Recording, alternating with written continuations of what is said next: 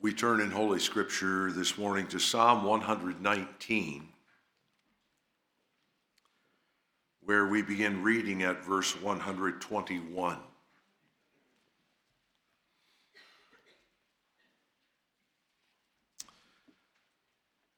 We read two sections of Psalm 119, beginning at verse 121.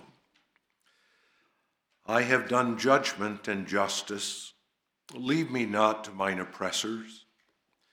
Be surety for thy servant for good. Let not the proud oppress me. Mine eyes fail for thy salvation and for the word of thy righteousness. Deal with thy servant according to thy mercy, and teach me thy statutes.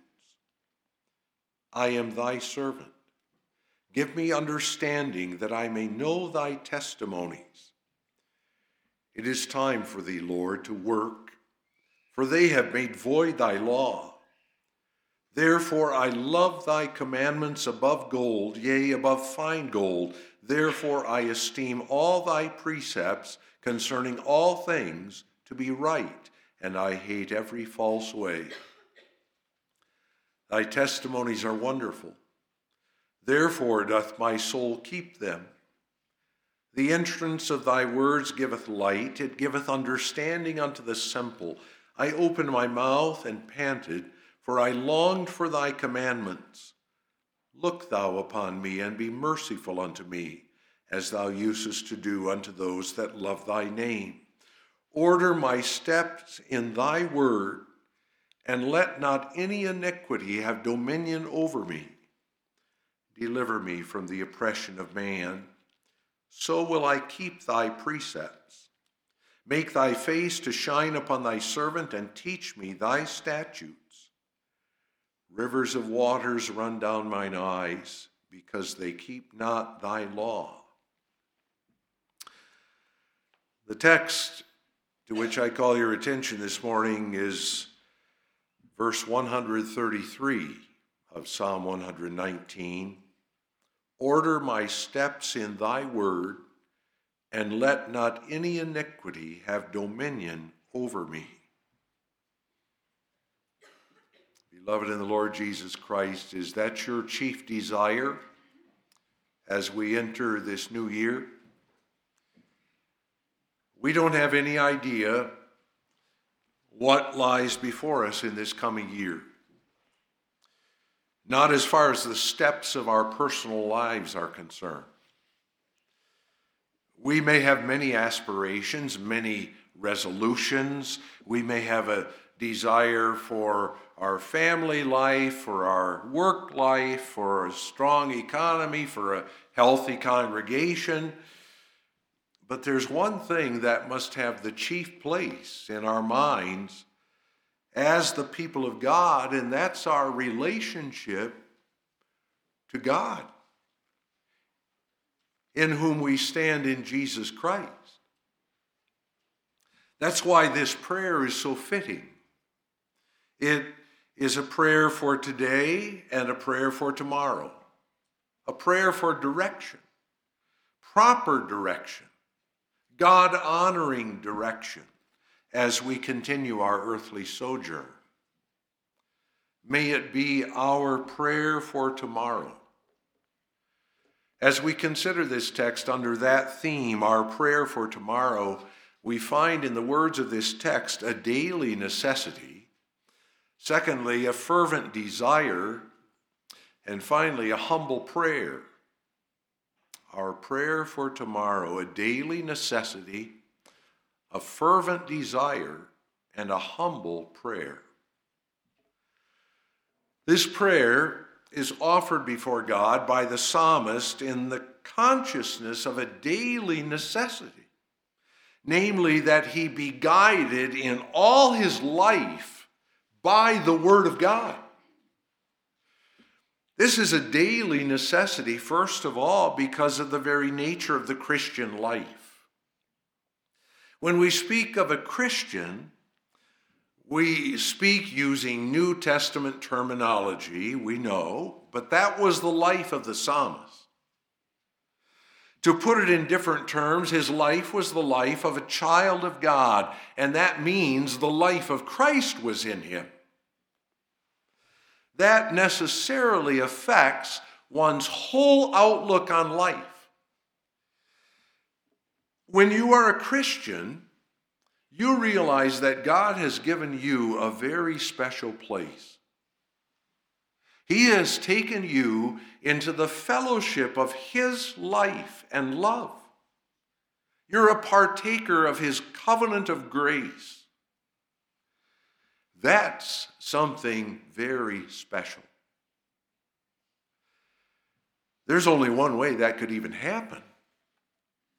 And that is, you had to be given a new life. You had to be born again. Born from above by the Spirit of Christ. Still more, it means you had to be cleansed by the blood of the Lamb. Your sins had to be washed away by the blood of him to whom all the sacrificial lambs in the Old Testament pointed as so many types. That's what God has done for you. And that lamb, you understand, is the only begotten Son of God, his own dear Son. He laid down his life for you. Even the psalmist laid hold of that promise in the Old Testament sacrifices. He was a man of faith. Well, when you know by faith the blessed fellowship of the God of your salvation, when you know all that he has done for you, then your life is governed by the desire to serve him. That's the thankfulness of the Christian. The psalmist speaks of his steps. He uses that very familiar figure of speech which compares his whole life from the viewpoint of its spiritual, ethical direction to a way in which he walks. Every action is a step on that way. And those steps are manifold. As we go into this new year, we will take innumerable steps before the face of God. And those steps will include not just outward actions, but our thoughts, our aspirations, as well, our desires and emotions, all our joys and sorrows, even the deepest stirrings of our inner life. All our active life as individuals in relation to the whole world around us is described by the use of that figure, steps. My walk in relationship to my wife, my family, to my fellow saints, as well as to those with whom I come into contact, my neighbors, my dealings in the church, in the school, in business, in the workplace, you name it, publicly and privately. Those are my steps. Order my steps in thy word. It's necessary that every action be under the power of God's grace and falls within the rules of his word. And that is so because the word of God is not only a general rule to show us our path, but it's a particular direction to order our steps, setting before us that which is well-pleasing unto God. That word is indeed, as we read in Psalm 119, verse 105, a lamp unto my feet, a light unto my path. So the command of God, our Savior, that reigns in our minds is, be ye holy, So that's the calling of the Word of God with regard to every step. 1 Peter 1 verse 15, but as he which hath called you is holy, so be ye holy in all manner of conversation. That is, in your whole life. That's not only our calling, that's our desire, isn't it? As God's redeemed people. As we take our steps, if our condition be one of prosperity or adversity, sickness or health, we desire to carry ourselves as becoming the gospel of God. We will be haters of sin and lovers of God and what God loves. The psalmist sees that as the necessity of his life, to live unto God. It's that unto which God has saved him. A child of God is to show himself a child of God in all things. Godliness is not a Sunday suit. It's not a suit for special occasions. It's to be worn at prayer time and meal time in the church and while we conduct our business. It's to be worn in all our relationships, in our entire walk of life. And so our prayer is that God order our steps according to his word. That's necessary for us because of who we are. In the second place, it's a daily necessity that our steps be ordered by the word of God because of what we are by nature and because of the importance of that word. It's not only true that we cannot see beyond a step in the pathway of tomorrow from a natural point of view, but our very natures are blind spiritually. If the word of God is not in us and abound, we're blind and cannot see afar off and have even forgotten that the Lord has purged us from our sins. 2 Peter 1 verse 9. By nature, we have no skill in spiritual things. And because everything must be interpreted spiritually, without the word of God ordering our steps, we're consumed by the darkness of our own fallen natures. We wander a pathway in a dense fog and quickly depart from the narrow way that leads to life. That's why David in Psalm 17 prays, "Hold up my goings in thy path, that my footsteps slip not." The psalmist greatly longs for the word of God, the commandments of his God. He would hear them, he would know them, he would hide them in his heart because he recognizes those testimonies as wonderful.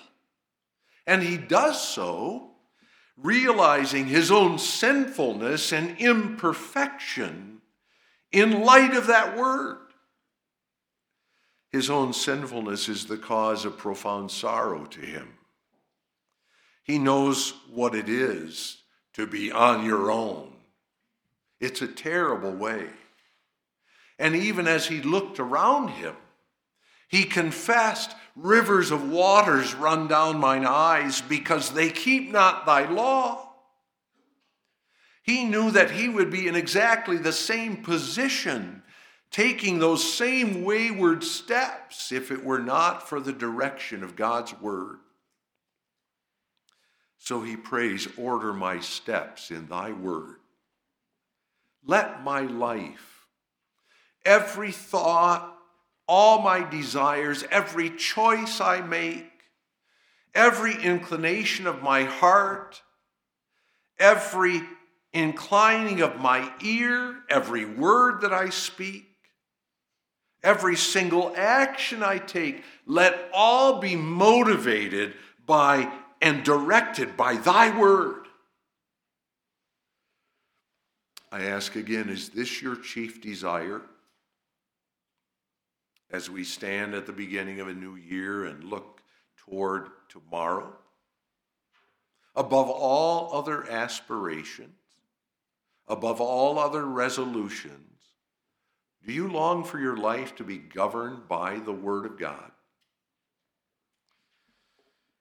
It's striking in this connection that the word of which the psalmist speaks is a term that refers specifically to the word that God speaks. That God speaks. The original might be translated, order my steps by what thou sayest. The idea then is that this ordering of our steps is realized only when it pleases God to speak to us personally. That's true when we have his word also in the Holy Scriptures. From them, we learn the direction in which the Lord would direct our steps, and it's for that reason, too, it's absolutely necessary for us to live close to our Bibles, to search the Scriptures. It's necessary also to hear what God speaks to us. We are no mystics. God never speaks to us apart from the Scriptures. Yet God himself must speak to us. And he speaks to us by his Spirit through the Word. And unless he speaks to us by his Holy Spirit, we cannot possibly walk in the way marked out in the Scriptures. Never can these testimonies and statutes and precepts and promises become a power in us, an irresistible power of directing all the issues of our life, unless the Spirit of Christ, God himself, speaks, causing that word to become, as it were, a fire in our bones.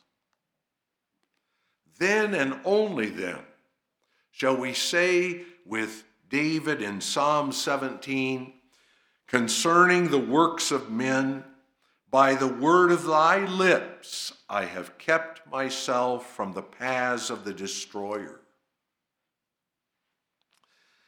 When God speaks to our hearts by his Spirit, then and only then do we see that the commandment is a lamp and the law is light, and reproofs of instruction are the ways of life. Proverbs 6, verse 23.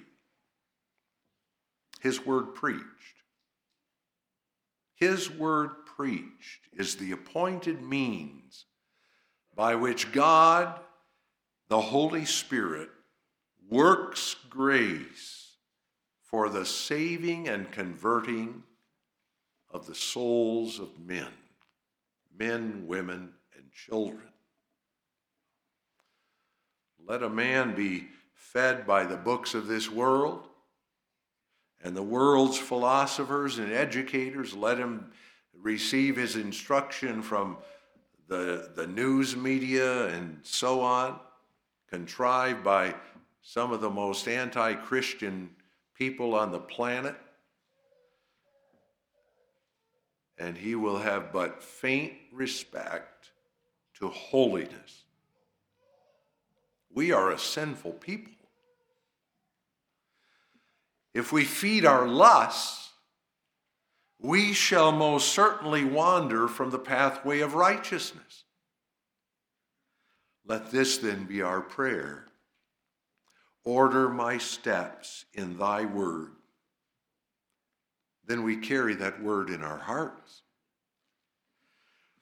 Then that word overpowers us so that we willingly and with delight subject ourselves to it and love it and obey it.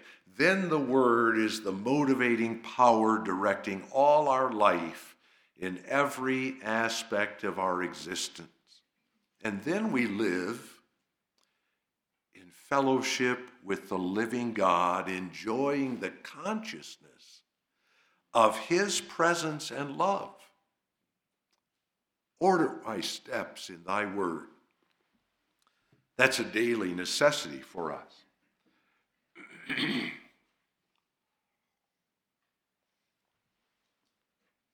Besides the expression of a daily necessity, that his steps be ordered by what Jehovah says, the psalmist also expresses a fervent desire, and let not any iniquity have dominion over me. Do you sense how deep is the awareness of his own sinfulness? Is that true for you too? The relationship between the two clauses of this petition is evident, and its effect is first of all this: Lord, if thou dost not order my goings, surely iniquity will have dominion over me. There's a sense of personal weakness, therefore. He prays that God guides his every step according to his word, because that's the way of safety. But if the Lord, by his righteous providence, should permit him to fall, it is his fervent desire that he quickly be restored, that sin may not consume him with its power. Sin, after all, is powerful. Sin is dominating. And the Christian, the one who's been redeemed by the precious blood of Christ, even by promise, as in the Old Testament, is horrified by the thought of being under the dominion of sin. The same idea is expressed in Psalm 19, verse 13. Keep back thy servant also from presumptuous sins. Let them not have dominion over me. Then shall I be upright, and I shall be innocent from the great transgression.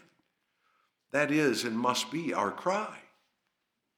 As we think about tomorrow, that goes hand in hand with the plea, order my steps in thy word.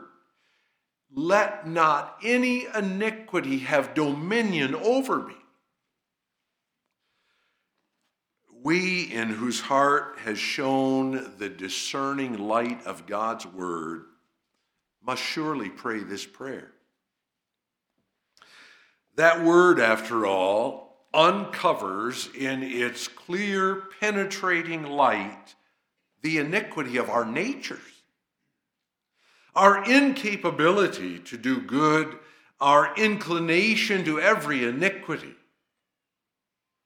That word reveals the glory of God's holiness to us and shows us he can have no fellowship with a sinner. Must we then not who love God's word, in whom the life of Christ has been worked, long to be free from any and every iniquity that would ensnare us? For God's sake, it must be so. We would not offend him who has so loved us. We ought not misunderstand this prayer as if it could be prayed by one who's still under the dominion of sin. No man still enslaved by the power of sin could possibly pray this prayer. Proverbs 28 verse 9 tells us, he that turneth away his ear from hearing the law, even his prayer shall be abomination.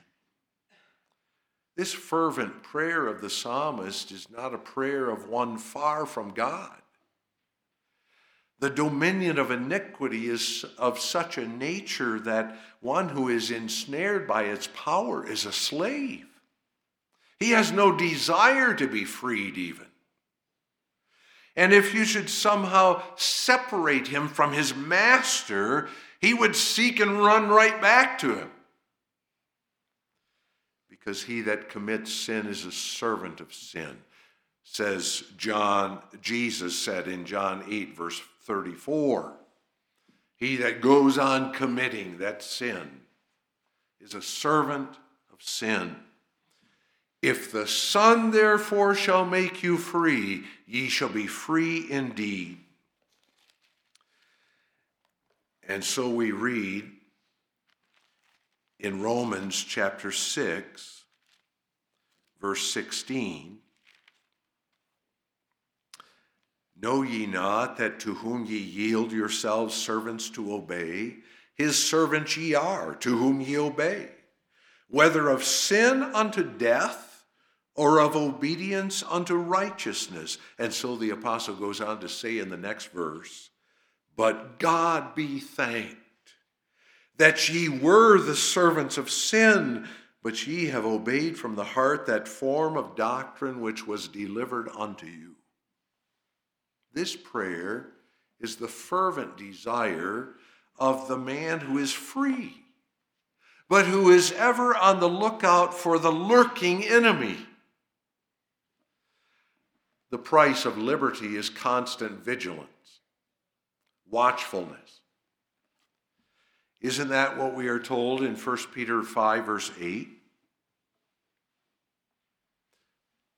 Be sober, be vigilant, because your adversary, the devil, as a roaring lion, goeth about seeking whom he may devour. As we look toward tomorrow, we do so as those who are free, those who are in Christ Jesus, free, for the law of the Spirit of life in Christ Jesus hath made me free from the law of sin and death. Romans 8, verse 2. But the psalmist recognizes, as a new creature in Christ, that the old Lord of sin is always near. Satan never willingly gave up his rule over us. He consistently, stubbornly persists in trying to regain his former dominion over us, to take us back into his captivity. And he does so knowing he's in an excellent position to do exactly that, because he dwells in the same house as us who were formerly his slaves. He finds a strong ally, that is, right within the old nature of the believer. Yes, he lost his right to rule. And in principle, he was deprived of his power. But his former slave, you and me, is not completely out of his grasp until that old man of sin, his ally, is completely cast off at death. Only then does the believer finally escape him, and that forever, into the glorious liberty of the children of God. But meanwhile, that old serpent, the devil, our great adversary, has just about everything in his favor as he wages war against us and Christ's church.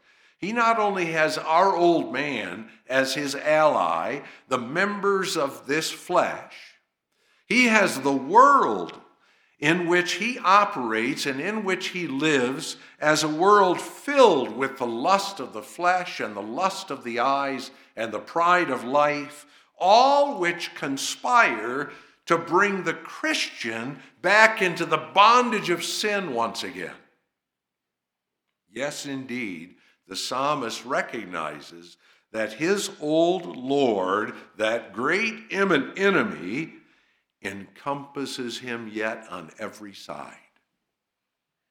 And realizing the dangerous position in which he takes his steps, and loving his precious liberty in Christ, hating the dominion of sin with a perfect hatred, and realizing that in his own strength he can never fight the battle to victory, he prays fervently, "Let not any iniquity have dominion over me." Iniquity. What a terrible word. The word used here is a word that speaks of trouble and emptiness. It's exactly the opposite of what Satan would like us to believe. Iniquity, as translated in this text, is that which is void of anything good and leads only to trouble. Even though the sinner under the dominion of sin likes to think that in pursuing the pleasures of sin, he can remain unaffected, and indeed will find much positive fruit with his friends. Even though he enjoys the pleasures of sin for a season, he comes to find out he only deceived himself. And the end of it all was more bitter than death. That apparently pleasing Lord of sin is a cruel, deceiving tyrant. The wages of sin is death. Any iniquity, let not any iniquity have dominion over me, for all iniquity is alike. Iniquity in every form is essentially the same. It's a great evil with a terrible end. Empty, full of trouble. Only the fool will not look to the end of the matter. And iniquity must result in horrible trouble because it's principally a rejection of the government of Christ. To commit iniquity, any iniquity, is to transfer the kingdom from Christ to Satan in our minds. That's what we do when we give way to the reign of sin. That's why the prophet Hosea speaks of sin in terms of violating God's covenant. It's to sacrifice the fellowship of Jehovah for the fleeting friendship of the devil and his minions. O Lord, let not any iniquity have dominion over me. Dominion. How terrible is the thought. That dominion itself takes many different forms. There's a dominion of sin that's even recognized by the world, spoken of as addiction. But especially is that the case when one who calls himself a Christian is in the devil's power. Whoever it may be, who instead of trembling before the word of God, makes more of the will of his friends than the will of God, who loves his carnal companions rather than the companionship of Christ, and who instead of working out his own salvation with fear and trembling, instead runs into all excess, giving himself over to the things of this world, is seen even by the world as a slave to sin, a slave to his lusts. There are those, even having grown up in the realm of the church, who are so enslaved to the bondage of sin that the ungodly point to them and say, what a horrible figure. There goes the drunkard, and he belongs to such and such a church. There goes the whore. She belongs to such and such a church. There goes the adulterer. How his wife puts up with him, I don't know. She's either blind or a fool. There goes the town gossip. Knows everybody's business. Likes to twist it too. So the world looks at the church. There are those whose sin have broken out into such an appalling scab that it's visible to every eye. Dominion to iniquity. What an assault upon the name of Christ and his church. What horrible bondage. Except there be repentance, the end of that way is death. Let not any iniquity have dominion over me. But there is a more secret dominion of sin that's hidden under the mask of a nice appearance. There are those who are nice people, who appear to be fine Christians. And yet there's something that sits in their hearts, occupies the very place of God, a sin that's loved and served instead of God. And because God tells us no man can serve two masters, that which a man serves instead of God is a dominating sin. Now let's understand, people of God, we don't speak of those sins into which we fall, even repeatedly, yet war against. Every person has sin or sins that are more predominant in his or her life than in others. And we well know what the apostle was experiencing when he wrote in Romans 7, for what I would, I do not. And that which I would not, that do I. The Christian has a continual battle with his old man, with his sinful flesh. Sin gains the upper hand in some instances and is repeatedly attempting to bubble to the surface of our outward expression, let alone our thought life, and we hate it and we turn from it. It's a source of deep sorrow. Dominion, however, characterizes the one in whom there's a habitual reign of sin. It's marked by an unwillingness to receive admonitions and reproofs, even when approached by one who's close to them, who loves them.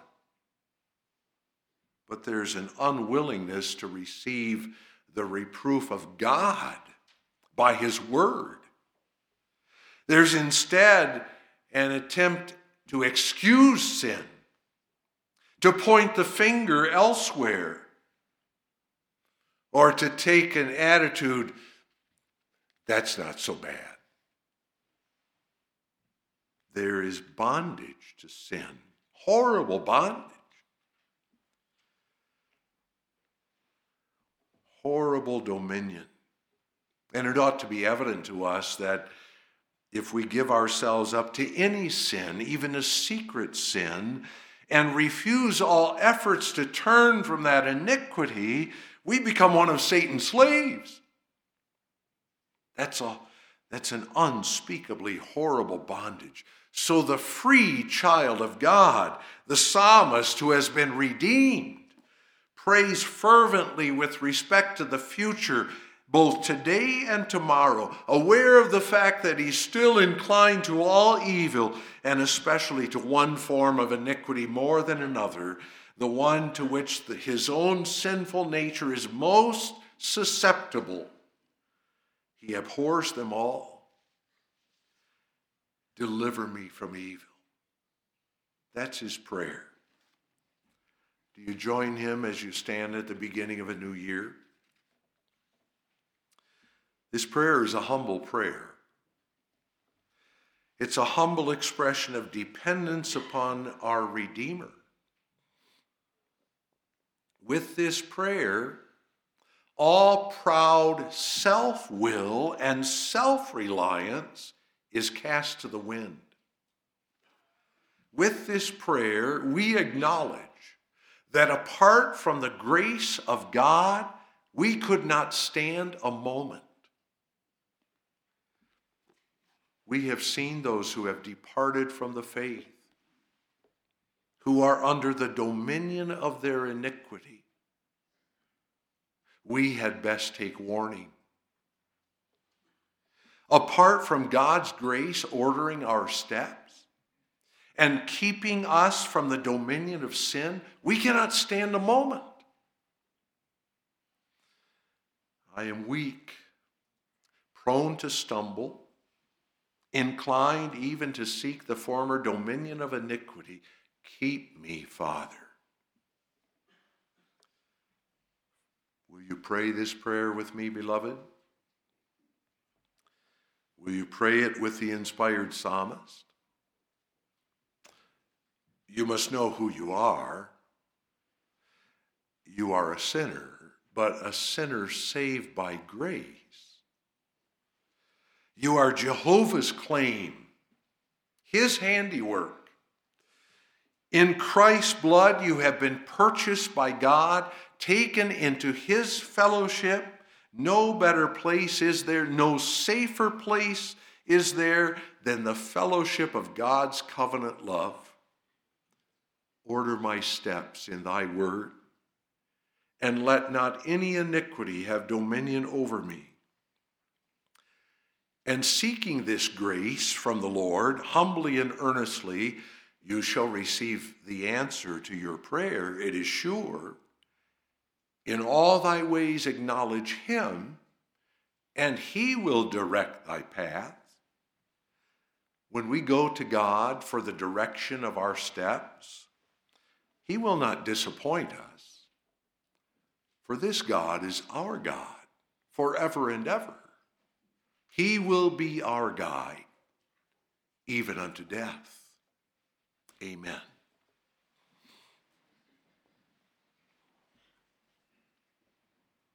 Heavenly Father, as we stand at the beginning of this new year, we do so with the petition upon our lips and in our hearts. Order my steps in thy word, and let not any iniquity have dominion over me. Grant that we may live with our eyes fixed upon Christ, in whose name we pray. Amen.